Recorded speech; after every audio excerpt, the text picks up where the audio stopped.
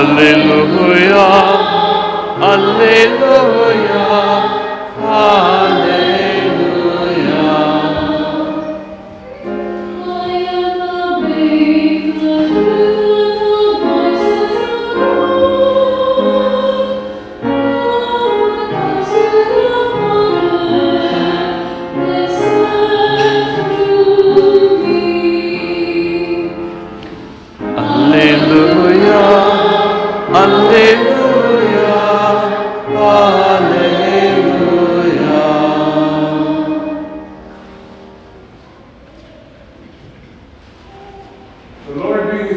And with your spirit. A reading from the Holy Gospel according to Luke. Glory to you, O Lord. Jesus passed through the towns and villages, teaching as he went and making his way to Jerusalem. Someone asked him, "Lord, will only a few people be saved?" He answered them, "Strive to enter through the narrow gate, for many, I tell you, will attempt to enter, but will not be strong enough. After the master of the house has arisen and locked the door, then you will stand outside knocking and say, 'Lord, open the door for us.' He will say to you in reply, 'I do not know where you are from.' And you will say, 'We ate and drank in your company, and you taught in our streets.' Then he will say to you, 'I do not know where you are from. Depart from me, all you evildoers.' And there will be wailing and grinding of teeth when you see Abraham, Isaac, and Jacob, and all the prophets in the kingdom of God, and you yourselves cast out. And people will come from the east and the west, and from the north and the south, and will recline at table in the kingdom of God. For behold, some are last who will be first, and some are first who will be last." The Gospel of the Lord. Praise to you, Lord Jesus Christ.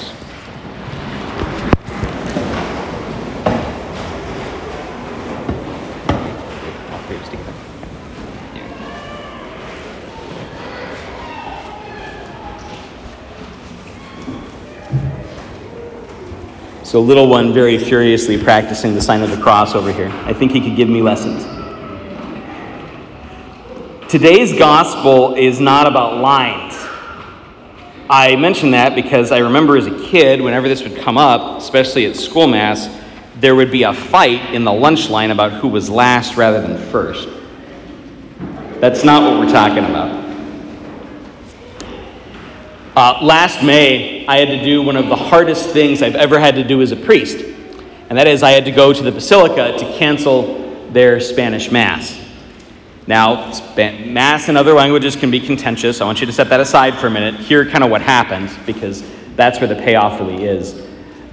I was nervous about this because I was being sent as the bishop's representative. We had to do it once Father Ronaldo decided he was going back to El Salvador. There were too many locations. The priests were being spread too thin. I was kind of losing my mind at the time. And the biggest problem was Father Ronaldo, who was the one celebrating the Mass at which I was going to be making this announcement, didn't agree with the bishop's decision. And so I was afraid that it wouldn't go well. So I came prepared. Like, real prepared. I spent more time on that one parish announcement than any homily I've ever written. And I answered, I thought, every potential question that I thought the people might ask. Why are you doing this? Well, because we have a shortage of priests and we need to make sure the masses are spread out over the city. Why don't you make one of the other places lose their Spanish Mass? Because you're the one located in the wrong spot. Why didn't you come and ask us? Because it wouldn't really make much difference, but I suppose we could have. But why? Well, I had all the questions and I thought all the answers. And I did. I really did have the answers to every question I anticipated them asking. The people were not thrilled when I made the announcement, but they didn't jump up and stone me or anything. Afterwards, I waited at the back of the church to talk with people as they needed to. And to my shock and horror, they simply asked all the questions I'd already answered in the announcement. Why are you doing this to us? Where are we going to go to pray? Why our location and not some other location? And I thought, weren't they listening? And then there was one man in the very back of the church. He's known to several of us that are here. He's old, missing most of his teeth, which made him very hard for me to understand. But he came up, he made sure he was the last one to speak to me, and he took me by the hand and he kept kind of like patting it forcefully. Padrecito, ¿a dónde iré a servir? And he was lisping so hard, it took me like 3 times. ¿Qué? Father, where will I go to serve? Where will I go to serve? Not where will I go to pray? Not where will I go to get my stuff blessed? Where will I go to see my friends? Where will I go to get my sacraments? Where will I go to serve? And in that one moment, I realized 2 things. The first one was, I couldn't blame the people who were asking questions I'd already answered. In a certain way, they weren't asking questions for content at all. They were just expressing frustration at the decision, which was totally understandable. And the other thing was that this fellow had a whole different idea of what church is than the others did, at least in that moment. Church means a whole lot of things for a whole lot of different people. For a lot of us, it's home. It's where our closest friends and family are. Many of us grew up here. Our parents grew up here. We were raised here. We're related to half the people that we see on Sunday. For others, church is a kind of social hub. It's where most of my friendships exist. And so the people that I go out with and I hang out with apart from church, are all in some way or other bound up back here. For many of us, church is, I think, a kind of religious mercantile, a sort of spiritual shop where I go to get my goods and services. So I come on the regular, like you do to your favorite restaurant or bar. I toss in my $5 or $10 or $20, and I expect, in an hour's period of time, a reasonable sermon, some decent music, and people that at least don't annoy me too very much. On those rare occasions that I need something special, like a wedding or a baptism or a funeral, I'll toss a couple $100 Father's way because he's a nice guy and I figure I'm asking him to do a little extra. And to be fair to people, sometimes the church actually operates this way institutionally. We're very used to, in this part of the world, parishioner rate and non-parishioner rate for the religious goods and services that we offer. You want to rent the hall? Well, are you a parishioner? How many years? And then we have 2 different rates we give you. You want your kid to come to the school? Well, are you a parishioner or not? Because if you're not, it's going to cost you more money. Now, that's not crazy, right? The way we came up with that was a principle of fairness. If people are already tithing, then the idea is that already goes to support the church. The people that aren't tithing need to put in more to be able to support the thing that they're using. Fine. But part of me wonders, to be honest, part of me kind of agonizes over whether or not we don't have it backwards. If the church is primarily an outward-facing institution, if our job is to bring more and more people to Christ here, to meet Christ the King at Christ the King parish, then I wonder if we shouldn't actually be offering discounts for the outsiders to bring them in. I wonder if what we shouldn't be doing is finding other ways to bring in those who otherwise wouldn't be here. Now, there's a danger in doing that. Real obvious one, right? You get used. And if you look at a lot of the ministries of the church, we get used all the time. There are a lot of people using that parishioner discount who don't ever intend to come to church. I've got the rolls, I can show you. That's a real thing. And so it falls to the pastors of the church and their advisors to figure out the right way to do it. But it makes me wonder, when we make those kinds of decisions, whether we're asking the right questions. Not simply what's fair or just in this particular moment, how do we cleave Solomon's baby when there's a difficult decision to be made, but where will we go to serve? How are we in this moment being a mechanism of service?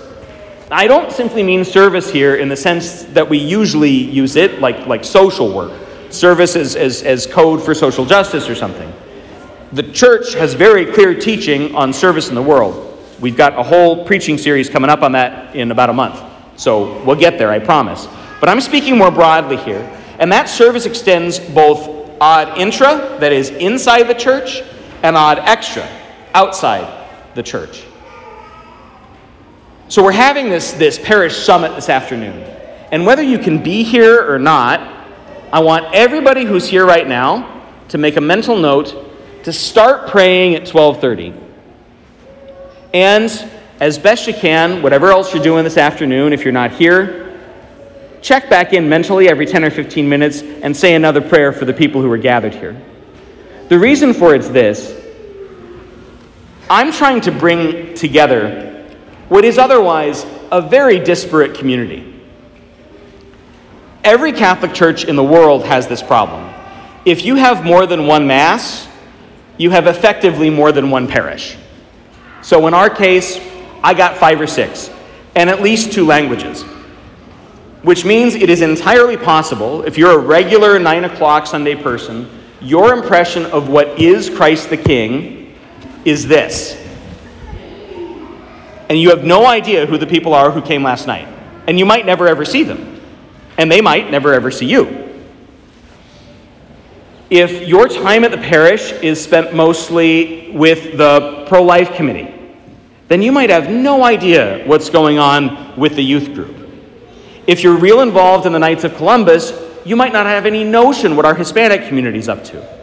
If you're part of the Rosa Mística or the Guerreras or the Consagración group, you might not have any idea that the Knights even exist. And don't even get me started on St. Vincent de Paul, the thing that probably does the most outside the parish, but has the hardest time getting people to volunteer from within. That's the reason we're doing this, is to try and put this huge group of people who hold this one thing in common. They come here to pray, to become a communion of service. The point is not to have a successful meeting. Whether the meeting has a whole bunch of people or just a few, whether it's largely Anglo or largely Hispanic, on some level, I don't care. What I care about very much is that all of us as a community are able to move in concert, together, in harmony. Concord and harmony don't mean unanimity. They don't mean identical, right? Good music depends on harmony, on people singing different notes at the same time. But we can't sing different notes at different times and expect it just to work. We got to do this together.